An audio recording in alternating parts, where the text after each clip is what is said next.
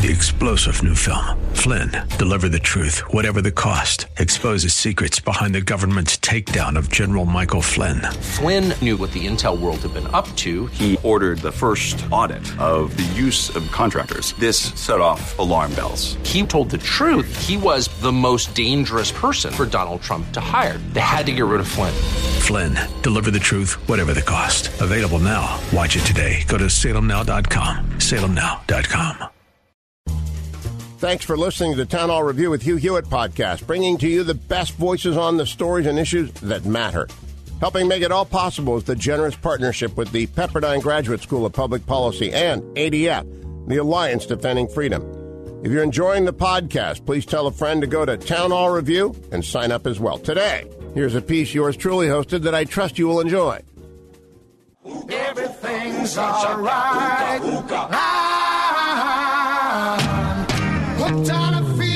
Hello, everybody. Welcome to the post-game show. Duane Patterson filling in for Hugh Hewitt, who will be back tomorrow. Today, of course, we had Kurt Schlichter in. And I'd like to apologize to everybody. For what? For everything that I did that was horrible. Well, you have to apologize in Spanish. Muy sorrio, bueno, no-o. Don't you know more Spanish than that? I probably do, but it isn't as funny if I do it right. Oh, I get you. Okay. So, what struck you the most out of the interview with the Adam Kennedy from the White House? The fact, among other things, the fact that he burst into laughter when I said the word furry. I understand that. I wanted to look. The White House asked us to have him on. Yes.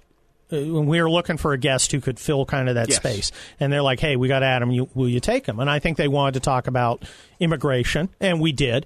And I wanted to talk about it kind of on our terms.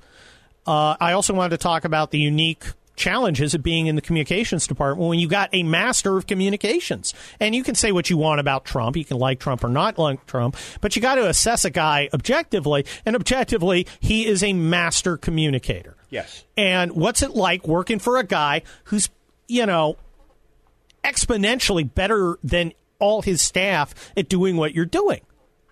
And it's, I thought it was interesting.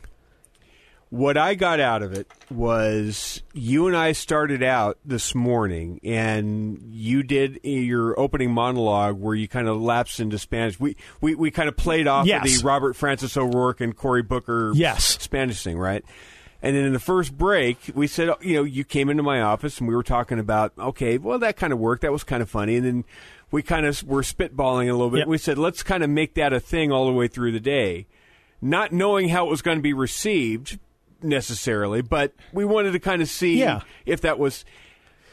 We got to Adam Kennedy at the end of the show, and you had asked him about the debates. And what did he say about the debates? What was the weird thing that struck him out of the debates? Yeah, the Spanish thing. So it worked. To me, that was an affirmation that we kind of heard that the same way, which means we're not the only ones that heard it that way. No, I think that's true. It also kind of shows, casts a light on how you and I, when I guest host, because I've been doing it a lot lately. Yeah. I don't know how Hugh does. I don't know if Hugh sits in his chair the whole time and studies or walks around.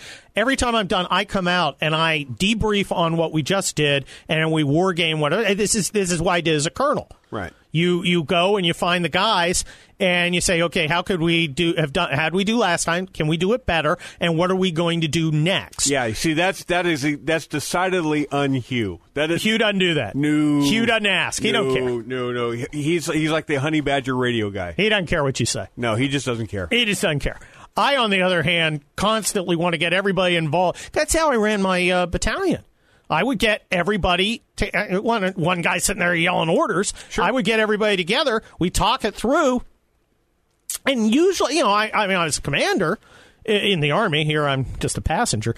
But, it would usually be a decision that everybody either agreed with or understood. It was very rarely I had two sets of people and had to decide between them.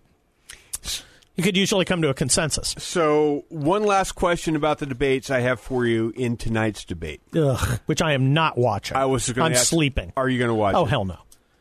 No, I'm going to go spend the day in federal court. Yes. And then I'm going to go home and go to sleep. And then at 6 a.m. tomorrow, I'm going to be at the gym on shoulder and back day. You know, I actually have shoulder and back day. Shoulder, back day. Oh, which shoulder? Both shoulders. Do you have problems with your shoulders? No, I'm lifting weights. I'll be at the gym. Oh, I got you. I gotta keep myself fit in case the Army decides they want me back. Aren't you like way too old for the Army to have you back? No. I had my old battalion commander during the riots got called back at age 57 for the first of 4 tours in Iraq and Afghanistan. Really? Yes. Oh, well, okay. He got his combat action badge at like 60. Huh. Okay. Yeah. Well, I guess you learn something new every day. Yeah, he's a cool guy. I have to watch him. I have to watch the debate tonight. I've got to cut it up again. I know, man. But you don't watch it. Just cut it as you do it once while you cut it. Yeah, I think that's what I'm going to do. I think that's what you do. And you also have the advantage because you can get the reports on it. Hey, Kamala Harris said this. Oh, I want to scribble down a note. I want to catch that clip. Understanding that, A, you don't care, and B, you're not going to watch. The question is tonight's debate going to be any different than last night's debate in that Biden being there, are they actually going to take shots at him, or are they going to play patsy with each other again? I would totally take – if I were there – Biden is a target you've got to hit if you're one of the aspirers. I think they put – I don't believe for a minute that these were random draws. Of course, no. The whole thing is staged. Yesterday was staged. This is political Hunger Games. Yeah, right? It was staged so that Elizabeth Warren could shine. Of the group of people that are not going to make it, she's the most not going to make it. She's their fallback plan if all else fails. I think yes. She is. She's sitting there on the reservation, waiting for the smoke signal to call her forward. Chief Warren, yes. Chief Warren. Did you like my references to her as Chief Warren without explaining? Yes, I did. And how about Beto as a furry? We were talking about this during the break too. I totally wanted to ask Eastman. Hey, Beto's a furry. Your take. That wouldn't have gone well. Did you like the punk rock question? He did. He thought that was cute. He thought that was cute and funny. It was a good icebreaker. It was. If you don't know the guy, I talked to him a couple times. But if you don't know the guy, you got to say something. I'm imagining Hugh's audience out there and the millions that are out there, and millions, and how many of them have no idea what that reference is. Some probably do. I know. They would surprise you. And from personal life experience. I'm not saying that furries are an important Hugh Hewitt show demographic, and I don't want to offend them. No. I also don't ever want to see their browser history. No. Those would be two true statements. Yep. But my guess is there is going to be a lot of people out there that are otherwise good, upstanding people that don't know what the reference is, that are going to go now do a search. Don't do it. That are going to do a search on that reference. Don't Google furry. And don't Google furry. And they're not at work. They're going to get the vapors because they're going to see things that they didn't think they could see on the internet. There are some things there. Put the safe search on. Do not do it. If you don't know, and if you've got enjoy this time when you don't know. Savor the innocence. Savor your innocence of not knowing. If you have sensibilities that can be offended, do not do a search. For furries, furry, and or Robert Francis O'Rourke. Beto is a furry. He's not going to be president. No, he's not. None of them are going to be president. The whole thing was just ridiculous. But anyway, it was. As Garrity said, it was a festival of asterisks. They made a bunch of asterisks themselves. It was asterisks and smoke signals. Speaking of asterisks and smoke signals, let's play at least one of the two decent songs by the Replacements and go out at them. Are we going to do that? I don't know. We have to play this. One of the two. Yeah, this is a decent song. It's a decent song, but You said Go was a hit. On what chart was Go a hit? The chart of Awesome Kurt. It charted? Did it debut at number 1? On Kurt's? Yes. Kurt? Yes. Oh. It debuted on my personal list. You called it a hit. When I got there, it's off the EP Stink. Yes, I know which one it's on. There are a couple other good songs on there, none of which I can tell you the names of. Because you would be breaking FCC laws. I would be burning them down. Yes. They would be on fire like Jay Inslee in a local town. Okay, well, if this isn't your favorite one, let's go out with Beto music. We'll go out with Beto music. Beto music? I am tired. I am weary. God. I could sleep. Venus and Furs by Lou Reed and Velvet Underground. If, again, don't look it up. Do not look it up. No. Do not look it up. No. Just understand that Beto is a furry. And that's all you need to know. You need nothing more. Kurt, we'll talk to you when you're in a couple weeks or whatever. I'm in on the 19th and 22nd. I think so. Look forward to it. Rock and roll. Everybody else, Hewitt's back tomorrow. If you want to hear more about furries, whatever, go to the Universe, HUGHNIVERSE.com, and pick up the after show at 8 p.m. Eastern, 5 p.m. Pacific, where I will try not to explain what furries are then. Don't do it. Have a great day, everybody. Don't do it. See ya. Comes and bells, please don't forsake him.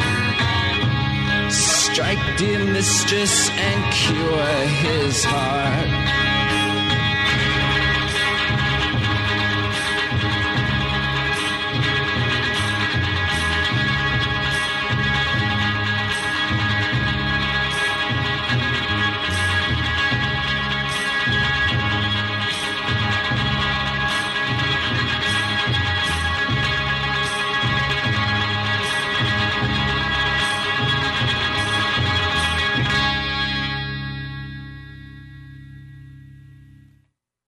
Thanks for listening to the Town Hall Review. Our program is coming today in partnership with the Pepperdine Graduate School of Public Policy. It's America's most unique graduate leadership programs offered on Pepperdine's breathtaking campus in Malibu, California. Learn more at publicpolicy.pepperdine.edu. If you enjoy your podcast, take a moment, tell a friend to subscribe today. 3-star General Michael J. Flynn, head of the Pentagon Intelligence Agency, knew all the government's dirty secrets. He was one of the most respected generals in the military. Flynn knew what the intel world had been up to. He understood its funding. He ordered the first audit of the use of contractors. This set off alarm bells. The explosive new documentary, Flynn, Deliver the Truth, Whatever the Cost, uncovers the facts behind this scandal. Flynn told the truth. He was the most dangerous person for Donald Trump to hire. I find out the worst enemy that I'm going to face in my life is right here in America. They took my assessment and they wanted me to change it. And I was like, I'm not changing it. They had to get rid of Flynn.